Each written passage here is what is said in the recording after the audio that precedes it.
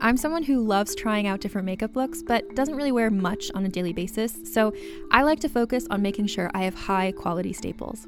And whether you like a fresh face, full glam, or somewhere in between, you've probably seen Thrive Causemetics Viral Tubing Mascara. I've certainly seen it everywhere. You know, the one in the turquoise tube? So that mascara, along with all of Thrive Causemetics beauty products, are certified 100% vegan and cruelty-free, which I look for in makeup, and they've got excellent quality to match. And something I didn't know from all the mascara videos I've seen is that for every product sold, Thrive Causemetics donates either that same product, another product that is needed more, or a monetary donation. They've worked with over 500 nonprofits to help with a wide range of causes like supporting cancer survivors, people experiencing homelessness, education access, and so much more. Knowing that makes me feel even better about using their products. And I do enjoy using them. Like I said, I like having high quality staples, and so my favorites are products that are multi-purpose, like the Brilliant Eye Brightener. It comes in a bunch of colors, and I like using them as eyeliner, eyeshadow, and even highlighter. Thrive Causemetics is luxury beauty that gives back. Right now, you can get an exclusive 20% off your first order at thrivecausemetics.com/thrive. That's Thrive Causemetics, CAUSEMETICS.com/thrive for 20% off your first order. Calling all lovers of mystery and fans of a good story. If you haven't already heard me talk about June's Journey, you're in for a treat. It's time to don your detective hat in this free hidden object mobile game that delves into the captivating journey of June Parker, a self-proclaimed detective on a quest to unravel the mystery surrounding her sister's untimely death. In June's Journey, you get to play as June, deciphering clues and unveiling secret plots within thousands of beautifully illustrated scenes. And did I mention it's set in the glitzy 1920s? New chapters are added weekly, so you will never run out of new thrills to uncover, and you can also personalize and decorate your very own Orchid Island where the story takes place. How sharp are your detective skills? Find out when you download June's Journey on your Android or iOS device, or play online via Facebook Games. Your detective journey awaits.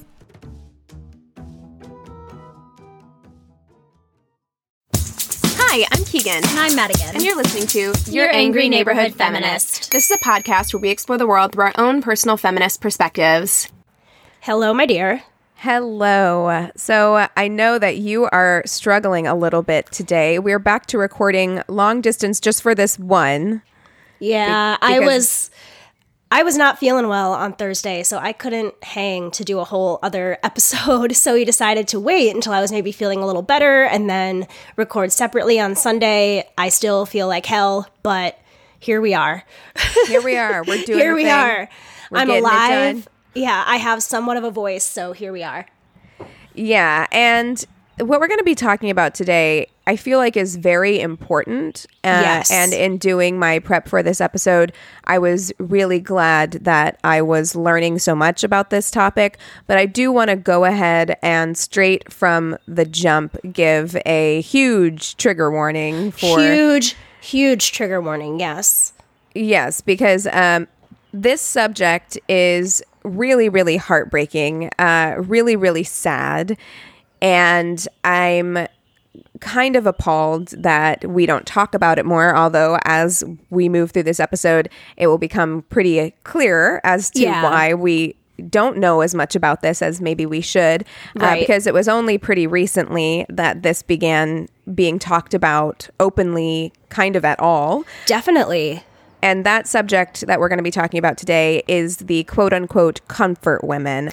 Yes. I hate that I do too. term. And I'm glad that in most of the notes that I read, in most of the articles, comfort women was often in quotes, which I appreciate because I understand that that's what they were called at the time.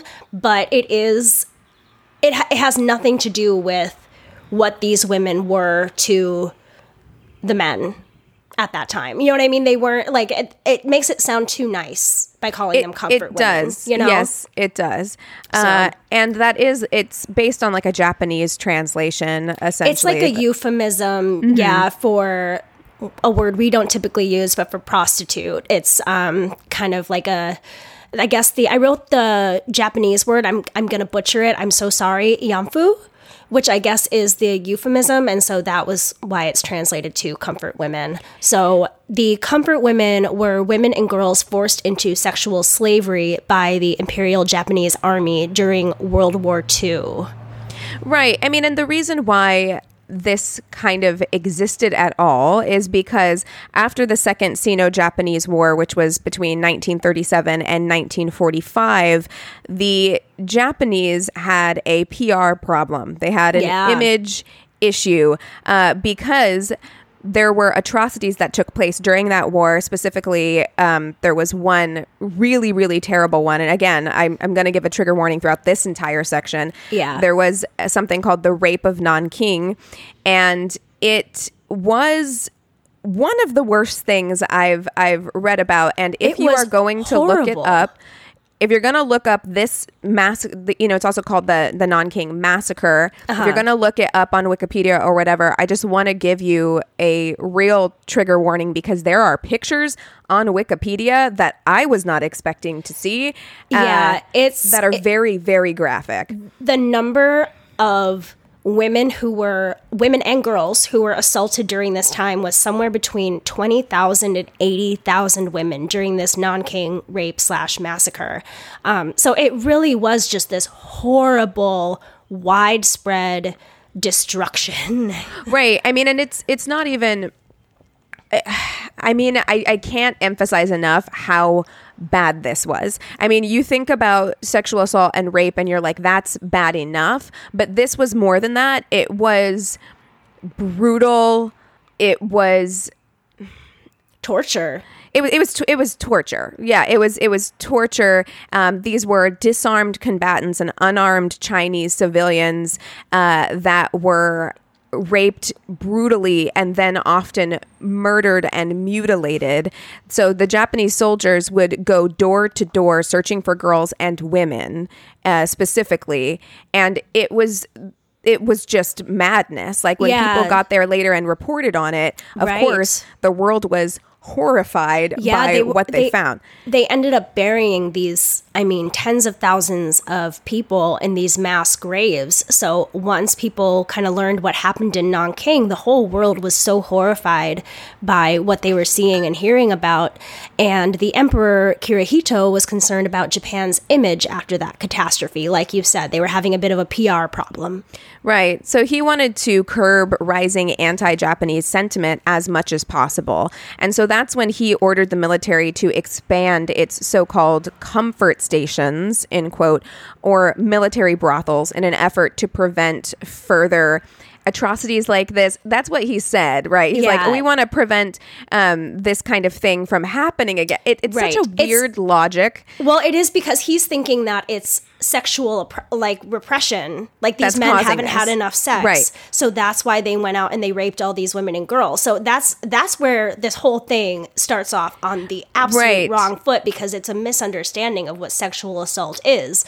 And then there was also a huge number of people coming down with venereal diseases. And that was another thing that was seen as very shameful. So they, in this emperor's head and the Japanese military's head at the time, if we could kind of control the women that these men were with, then we wouldn't be having as many venereal diseases and things like that as well. Right. And I also think that there was an element of, as much as they wanted to be like, oh, we're going to control them from raping women. Yeah. I also think that there was a element of also not caring if they raped these women because what they really wanted to control was their image. And so what they thought was if we could have it all in a government institution, then word won't get out. We'll be able to protect the spread of whatever happens here. So it's not going to be random civilians where it's going to reach the news. It's going to be secret. It's going to be kept under wraps. It's going to be less people.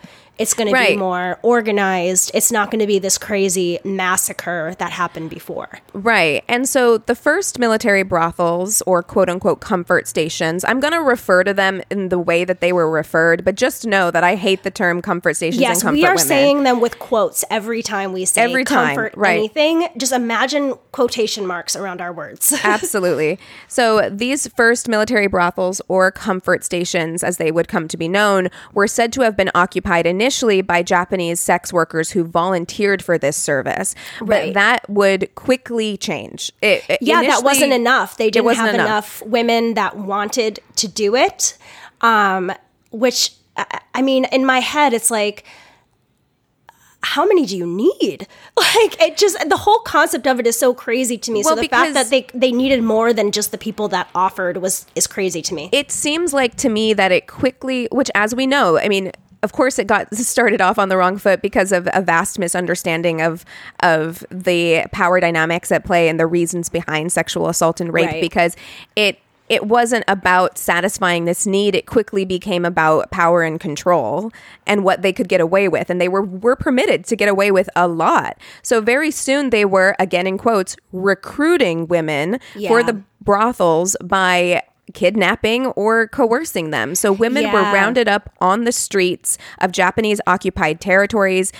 Sometimes they were convinced to travel because they were being offered better paying jobs, like That's nursing what I was jobs. going to say. I actually wrote a few different stories down of different women that I'll just kind of refer to throughout the episode of how I learned about their stories. A lot of people would respond to like ads in the paper for jobs. They would say, you know, you can help the military effort by nursing or working in a factory and all these different things. So these young women and girls wanting to help their families would go willingly, thinking that they were going to be doing a job of some sort and then being tricked into sexual slavery.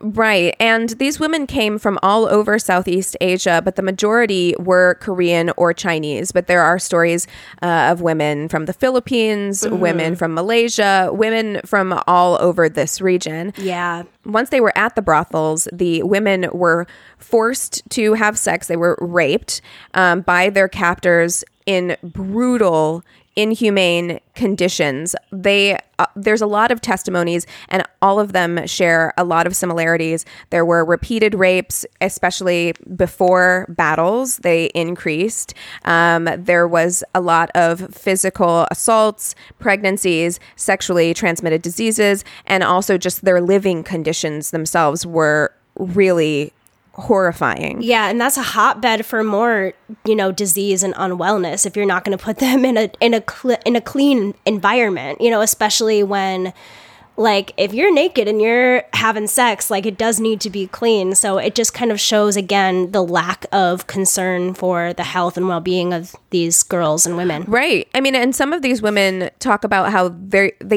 didn't get any breaks either. So like between men, which again is a hotbed for like disease. I just thinking about that, just like, Yeah.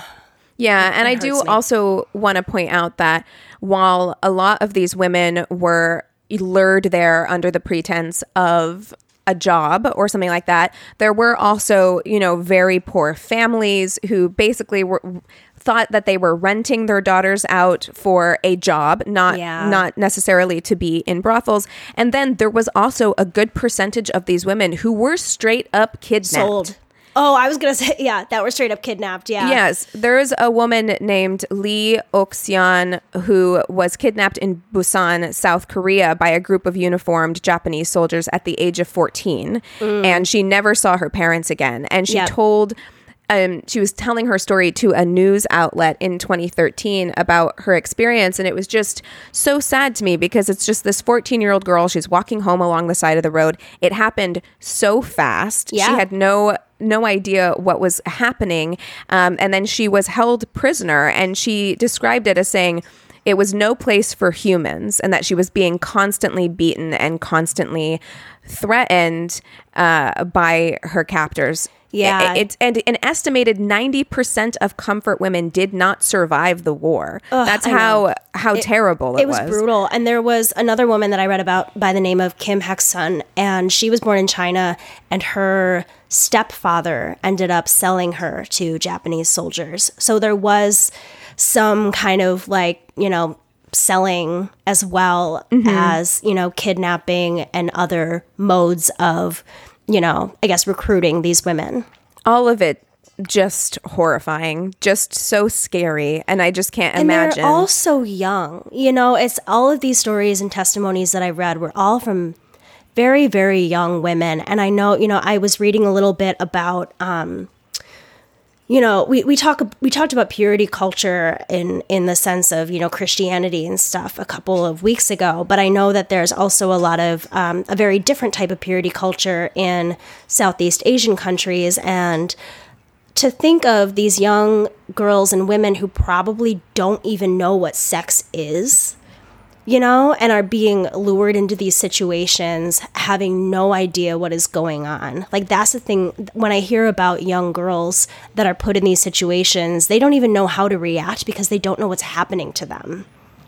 Yeah, I mean, this is one of the most scary situations that I could ever imagine. I mean, this is one of the worst things that I feel like could happen to you. I think about that in terms of, like, we think about the women in Cleveland, right, who were like locked in that house for 10 years. Ariel Castro, yeah. Yeah, right? And like, to me, when I hear stories like that, or like the movie Room, for instance, to me, that, for me personally, that is my nightmare. Like, that is being kept. Yes. Is my so biggest scary. Fear. My biggest fear is being abducted, not by aliens, but by people. Like, people and being kept. Yes. Right? Yes. Like, if you're going to take me, just kill me. I don't want to be trapped in a room somewhere. I don't know. That is it. And I think it's crazy. I read so many of those stories. Like, I read so many memoirs of survivors or stories of things like that, because I think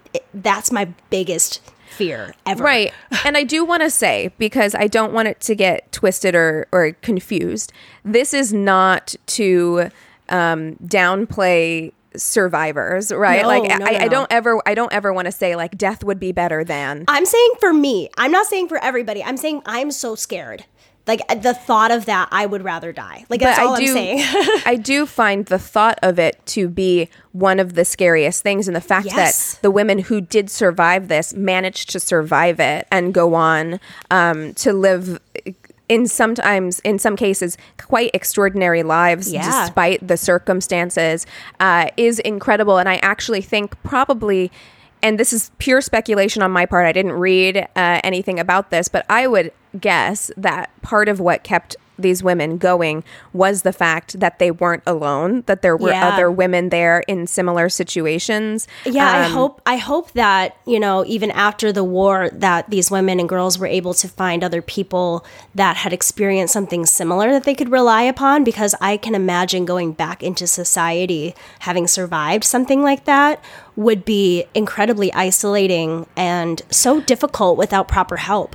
Well, it was, and we'll talk a little bit about what happened to them after the war, a little later on, but it was incredibly isolating, especially, like, as you said, in their culture, they really didn't discuss these kinds of things. And so, unfortunately, through no fault of their own, having been forced into this situation, when they finally did exit the situation, they were outcasts in a lot of ways because of something that happened to them that they had no real control over. Yeah, they're really... Which is another tragedy. Yeah, I'm not trying to generalize because I don't have the kind of knowledge on this culture or anything, but just from things that I've read for research for this episode, I read a little bit about, I guess, honor culture and things like that, where there is this idea that, we know all too well that the responsibility of the rape is on the woman and not the man. So these women were seen as the problem, not victims. I mean, we see that even in our culture very often, a lot of that victim blaming,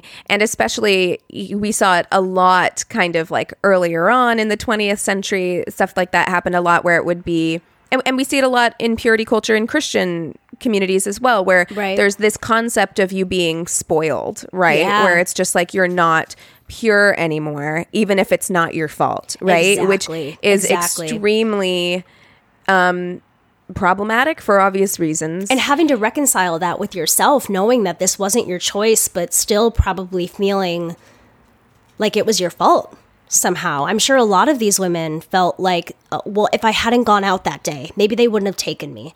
If I hadn't have gone to that job, listened to that job ad, you know what I mean? I'm sure that there was so much guilt that they shouldn't have felt but did feel during and after these events. Right. Yeah. Yeah. And it was under such an umbrella of silence for so long, which only breeds more shame and guilt. Exactly. And one of the other things that just broke my heart was the fact that they had so many health issues afterwards because, repeated rape and sexual assault can cause infertility. It can cause a lot of damage to your organs on the inside and lots of other things. So a lot of these women were unable to have children.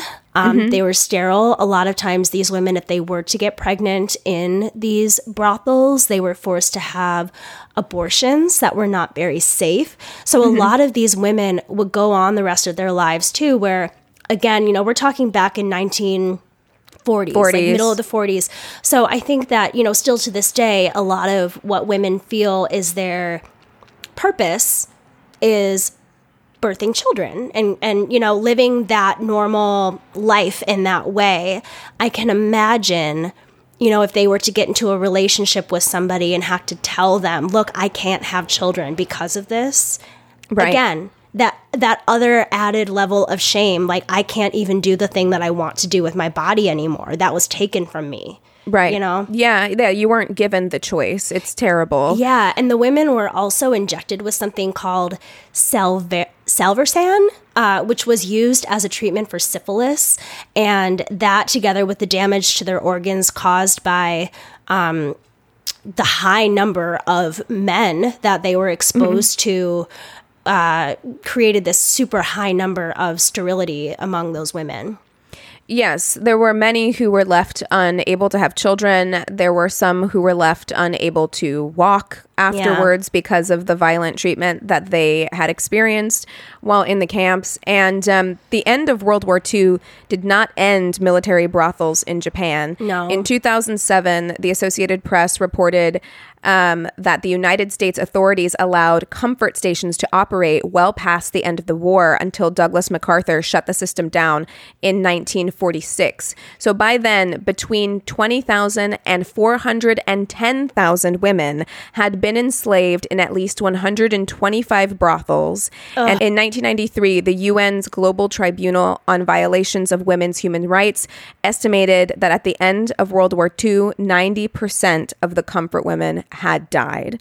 And of the ones who survived, as we just discussed, they had lasting health complications. Others had died of venereal diseases after the war.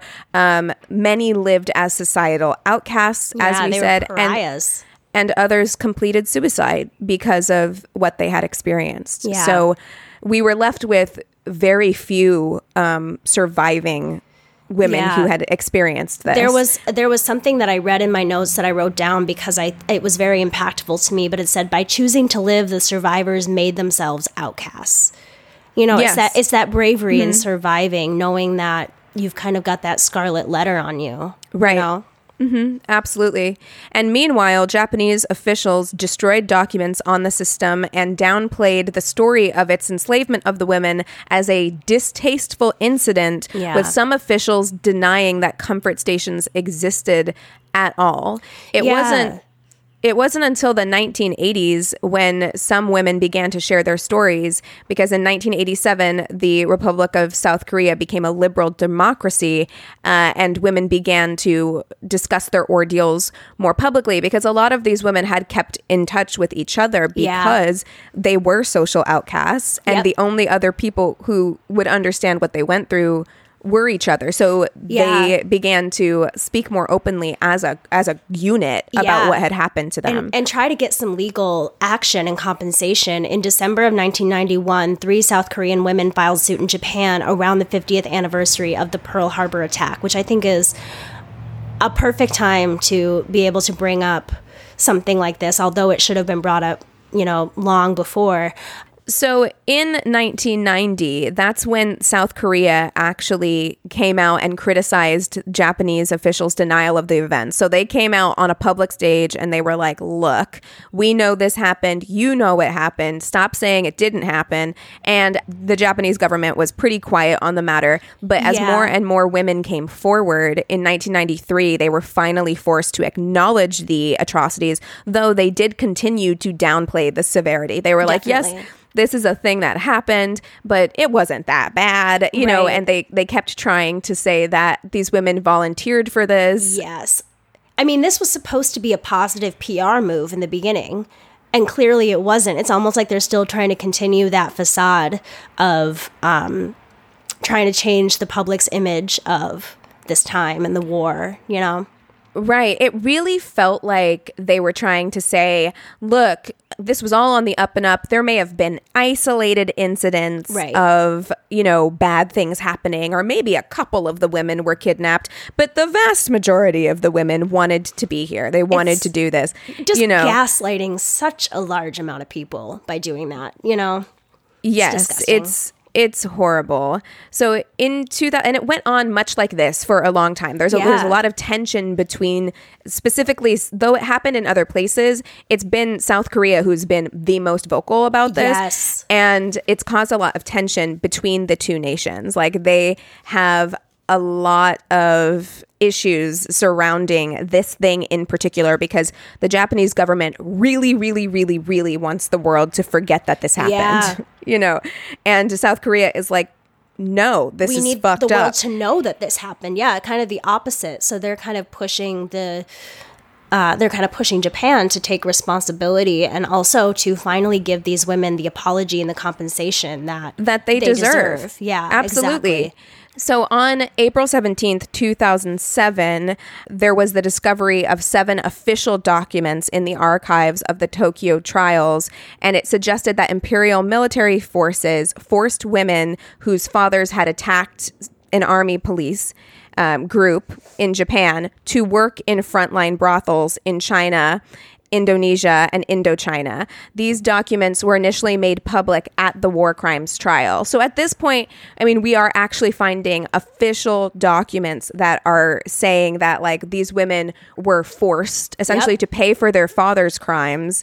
They took their daughters and forced them into these brothels. So we're finding official documentation at this point. Luckily, you know. And then the following month, in May of 2007, there was a Japanese journalist who announced the discovery of 30 Dutch documents submitted to the Tokyo Tribunal as evidence of forced prostitution in 1944. So at this point, it's becoming harder and harder for Japan to deny it. I mean, and in 2014, China also produced almost 90 documents that was ironclad proof that the Japanese military forced Asian women to work in frontline brothels during World War II. Yeah. So it's getting real hot and spicy. I was going to say more the Japanese and more government. People are coming in and closing in on them, you know, to take responsibility. And I think that's great.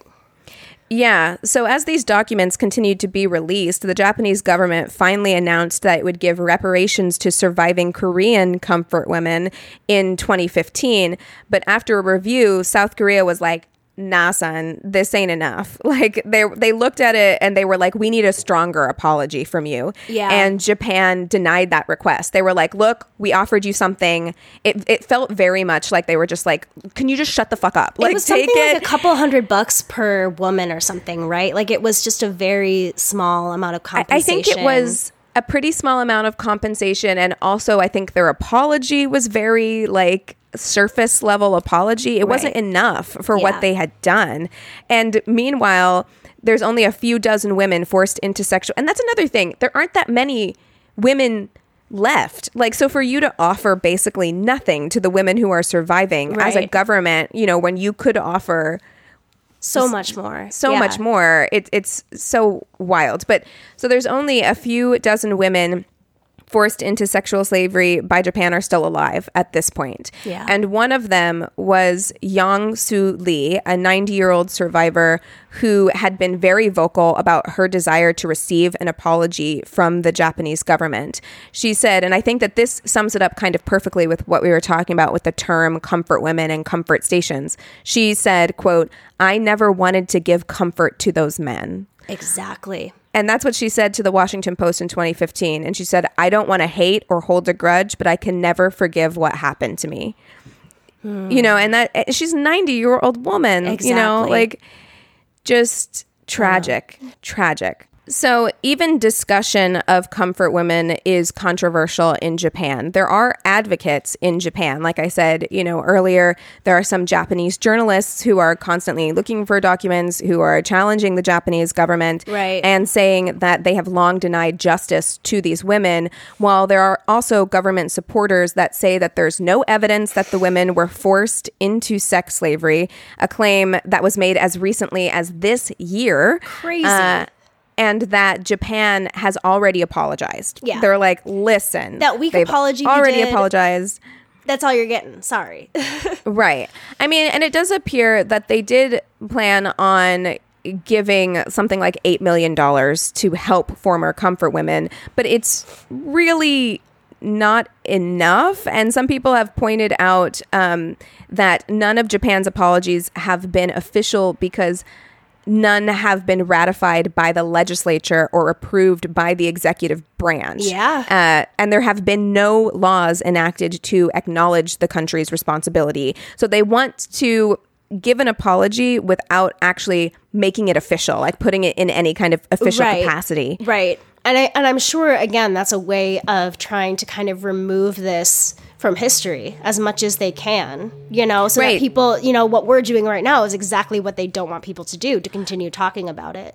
Exactly. Like, so for like 100 years from now, they don't want people to be able to point to any legislature, any actual like documentation. Any proof, yeah, to say that they that take happened. responsibility. Right. Yeah. Because as recent as this year, there have been people coming forward saying like, we have documents that the women volunteered for this, that they signed paperwork for this, Right. and then they've had to walk that back. But unfortunately, what happens when they do that is it's giving power to people who want to believe the government, right? Because we know that people don't read more than the headline. So even though there is no actual proof, they're like, well, we think that there's documents that they signed that said that they wanted to be working as sex workers in these military brothels. Right. So it's not alerting the public in a way that it should, because they're making it sound like, oh, there might be some documents. yeah. It's not making the people invested in the story.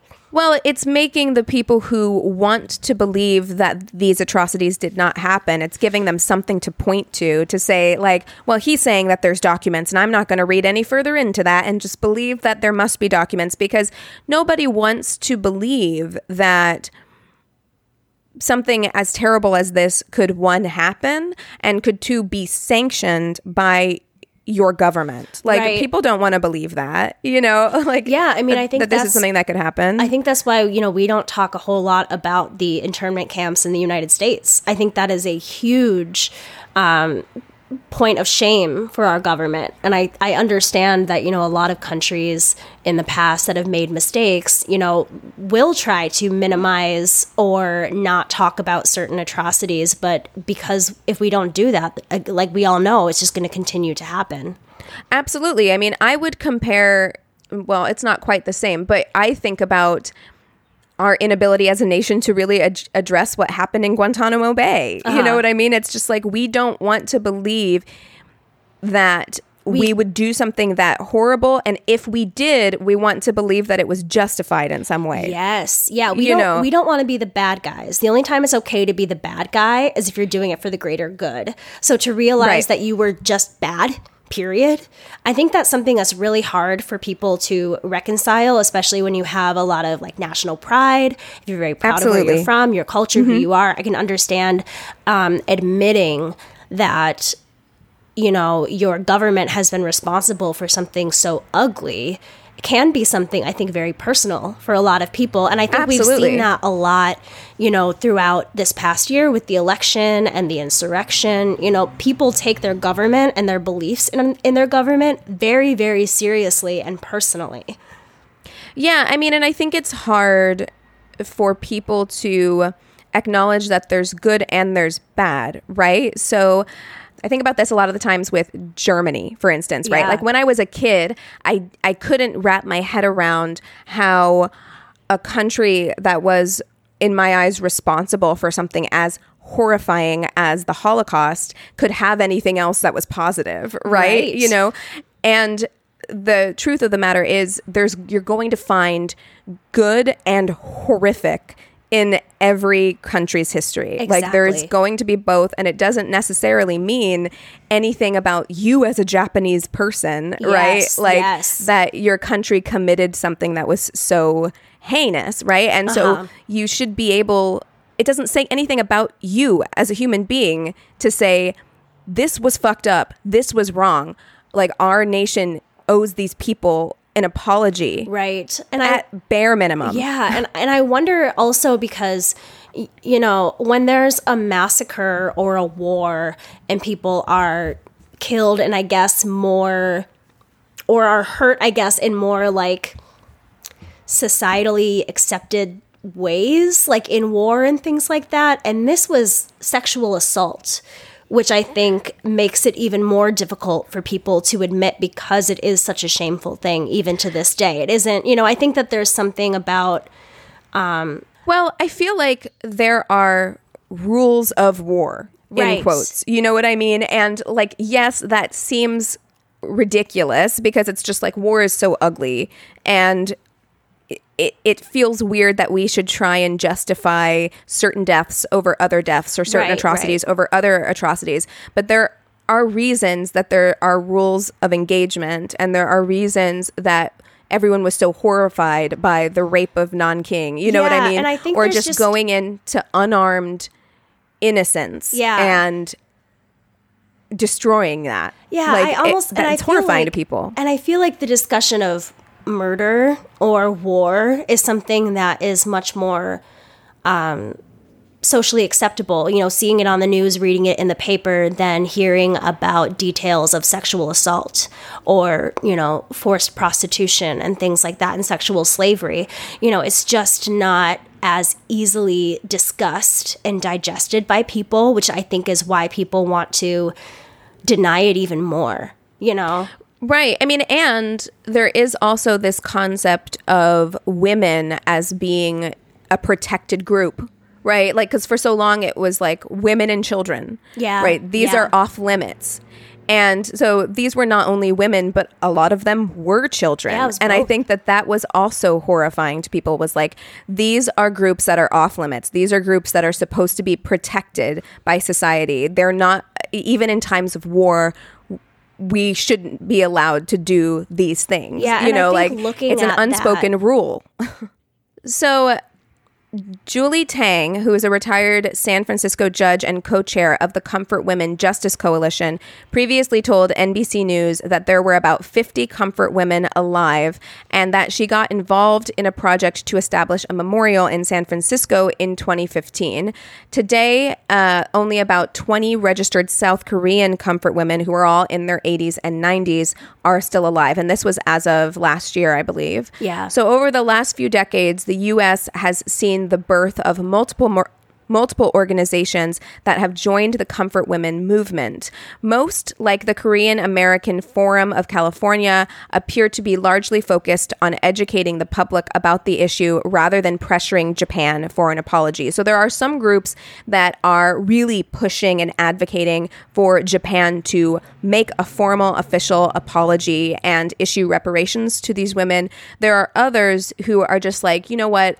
We're not even going to go down that route. We just really want the public to be aware that this was a thing that happened, and we need to educate people that this was a thing that happened, you know, like, so that it doesn't get forgotten. Right. If the government isn't going to do what it should do and give a proper apology and acknowledge what happened, then it is the responsibility of civilians to continue to tell the story and to talk about it, so that Yes. it doesn't happen.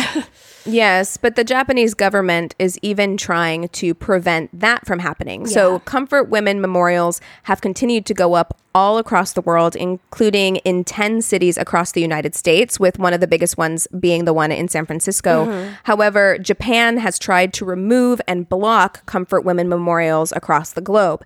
In 2017, the Japanese government filed a brief in support of a lawsuit seeking the removal of a memorial in a Los Angeles suburb. Later that year, the mayor of Osaka, Japan, terminated Osaka's sister city relationship with San Francisco after it became, according to activists, the first major city to install a memorial statue. And Japan has also eliminated comfort women from Japanese textbooks. So it is doing everything in its power. I mean, it has been a real kind of back and forth, even with the relationship of the United States and Japan. Definitely. For instance, there was supposed to be a memorial that went up in Atlanta, but the Japanese government blocked that, and it ended up having to go up in a smaller city outside of Atlanta. But the activists there in Atlanta actually said, you know what, this was actually good for us because we got so much more attention by them trying to prevent this statue from going up than we ever would have gotten before. Well, and so now more people know. And that's what I was thinking when I was reading about so much of the current stuff that's going on. It's like, why haven't we heard more about this? I do recall, I believe I've seen the Comfort Women statue when I was in San Francisco, but I was not aware of the tensions surrounding this story at all. I'm amazed that it isn't discussed more in the news. Yeah, me too. But there is some good news. So high school and college students have joined the fight for justice for comfort women by forming their own groups to inform their peers and even contribute financially to survivors. This warmed my heart so much. It warms mine too, I know.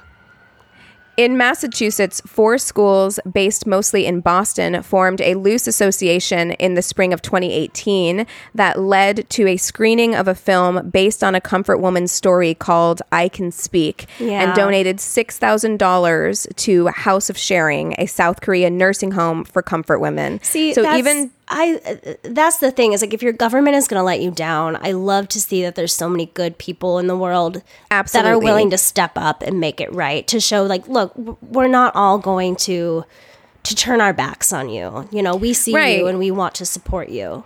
Right. And $6,000, it's not a lot of money, but it's incredible that they cared enough to do that. Like, these are just students, you know, these are just people that cared so much, and $6,000 is huge. I mean, I remember when I was young, my mom had a friend who was going through a really bad divorce and financially really struggling, and I always would like sell jewelry or painted rocks and just crazy stuff like on my street corner, and I remember making like $500 one summer. And my friend and I that did it were like, what are we going to do with this money? Like, how are we going to spend it? And we ended up giving it to him. It's $500. It's not going to get him very far, but it was something that meant a lot to him still, because, absolutely, people that cared about him were willing to give something.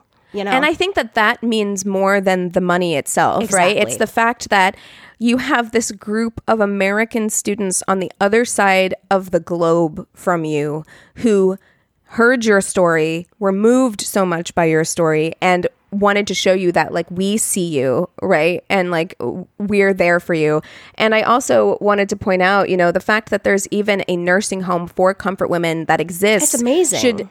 It's incredible. It's incredible, and I'm glad that it exists and they have each other. I know. But it also is sad, because what it points to is that they were so outcast by society that even through their old age, this is something that has defined their lives from the time they were children. Yeah, basically. I wonder if it's a choice for them to want to be in a one of those nursing homes, or if they would rather be in a regular home, but because of what they went through, they wouldn't be treated right. You know what I mean? Like, that's really sad to me, that maybe they would have to go to a special, you know, assisted living center because of I'm what glad they it went exists. through. I'm glad it exists, Absolutely. but it also makes me so sad that even in the last years of your life, you're not able to really mesh with the rest of society.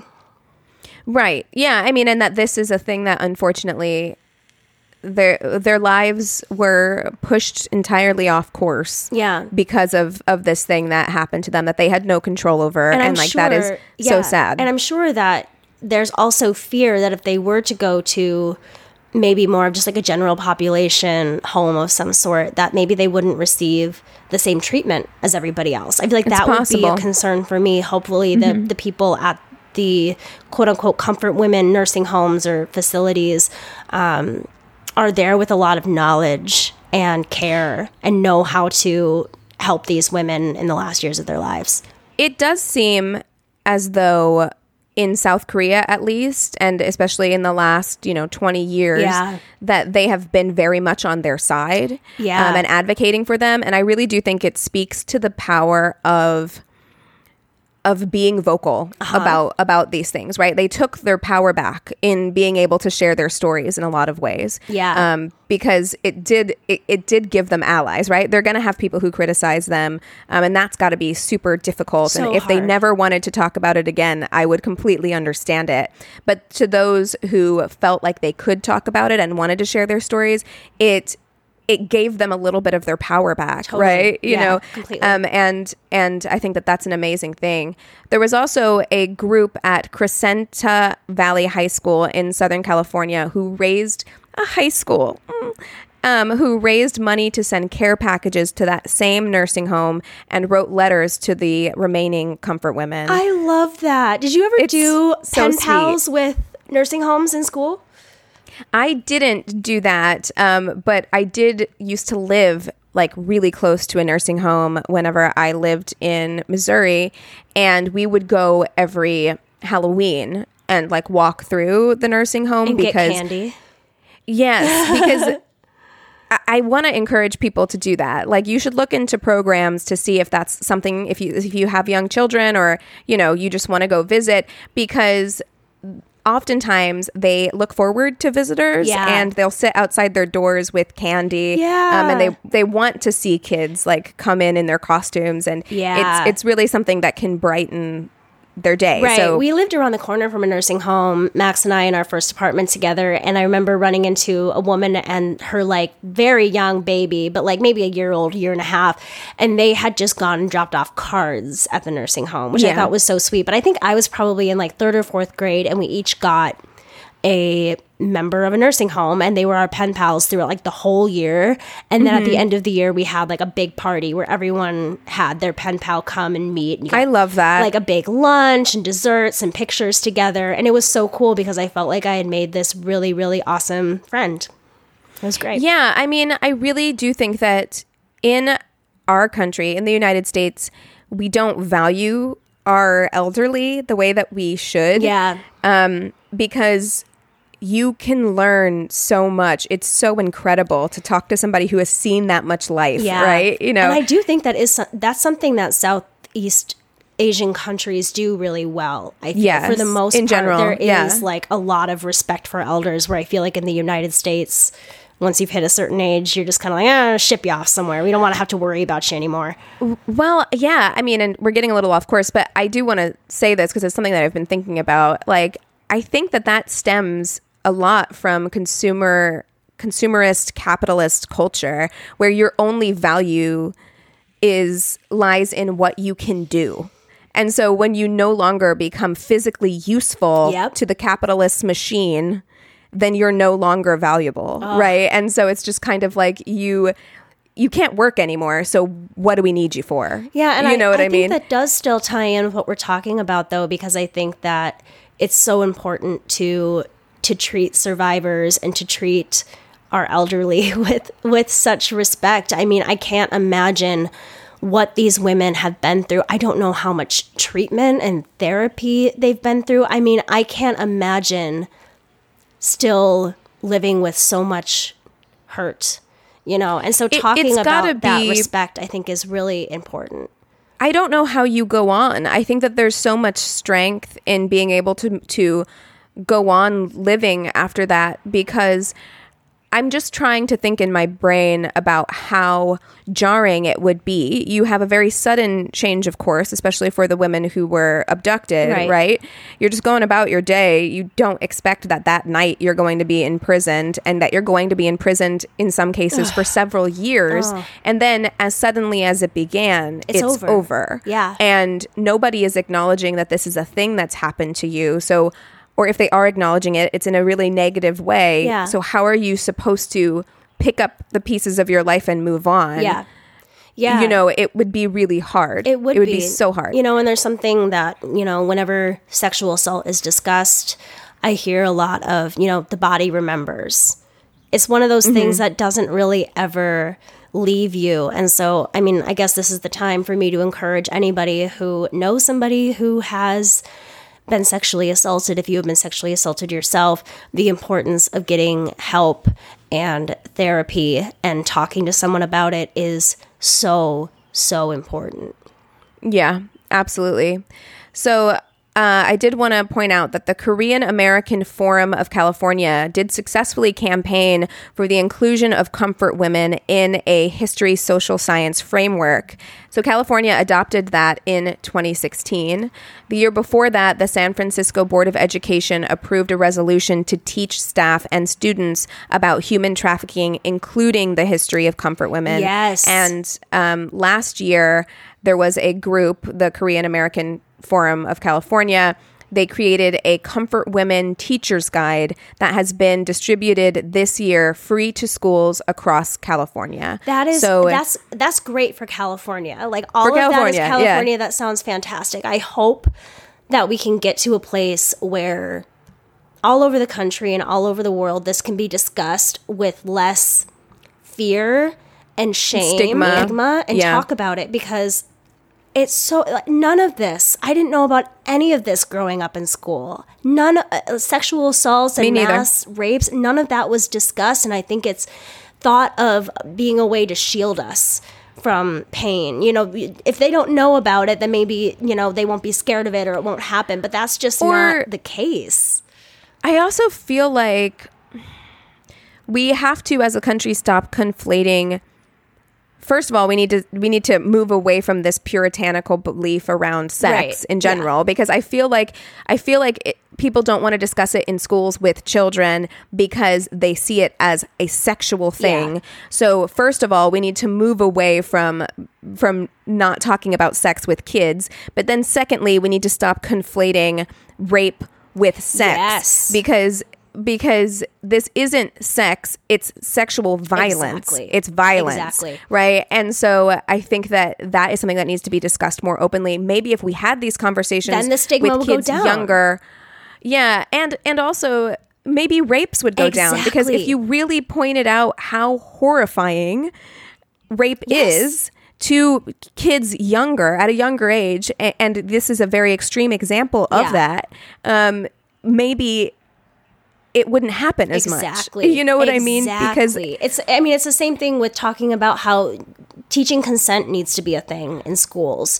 You know, all of this is so important. You know, we cannot learn if we don't, or we can't change if we don't learn about the mistakes that we've made in the past. And if we just keep pushing them down and pretending that it doesn't happen, like I keep saying, you're giving more and more leeway for these atrocities to continue to happen and continue to be pushed down and not talked about. Absolutely. So I am really glad that we covered this topic. I was really fascinated by it. You know, I finished my prep. I'll be honest, on this podcast, there are some weeks that are easier to prep for than others. And while this was a emotionally taxing prep, it was not difficult for me, because I was so interested in wanting to hear these women's stories and wanting to know more about this situation, because I'd known about it on a very kind of like surface level in like my periphery, but I'd never actually taken the time to figure it out like what it really was about, and it was so much worse than I had actually expected it to be. Right. And I mean, I would really encourage our listeners also, if you go on the Wikipedia page at the bottom, there's, a list of survivors and their pages where you can read about them and what they've done since then. And that was one of my favorite parts. I didn't really go into these individual women much, and I appreciate you, Keegan, for helping me so much on this episode because I feel like an airhead right now. But I would really encourage everybody to go read some of these individual testimonies and stories if it feels like it's something that you can handle, because really the strength of these women and truly understanding their experience, I think, is very important. Absolutely. So thank you all for going on this ride with us today. Thank you for putting up with me. I feel like I was in a daze this entire episode. Oh, you're fine. Look, we've all been there for sure. Like, we have all been there, and allergies can be the worst. Yeah, and you never realize how grateful you should be for your healthy body whenever you're sick, like more than whenever you're sick. Because when you're sick, you're just like, man, I remember when I could breathe. Wasn't that a nice time? The simplest of things, yeah. And my body sucks so much that if I'm stuffy for too long, I'll get a sinus infection. So I'm really hoping that I start feeling better soon and don't get sicker instead. So thank you, Keegan, for being supportive of me through this episode. Oh my gosh. Thank you so much for listening. If there's anything that you want to write us in about, please do. We're going to be talking about this more, but we are going to be doing a coming out episode for the last week of June. So we would love for you to start sending in your stories if you feel comfortable. Again, if you would like to remain anonymous, you will remain anonymous. We will not use your name. So if there's anything you'd like to send in to us, please email us at neighborhoodfeminist@gmail.com. or direct message us on Instagram at Angry Neighborhood Feminist. We have a Facebook business and group page. You can go over to the business page and like us and leave a review, and go to the group page and chat with the other listeners. And if you haven't already, it means the absolute world to us when you leave us a positive 5-star review on Apple Podcasts. All right, that's all my voice can handle today. With all of that being said, we encourage you to rage on. Bye.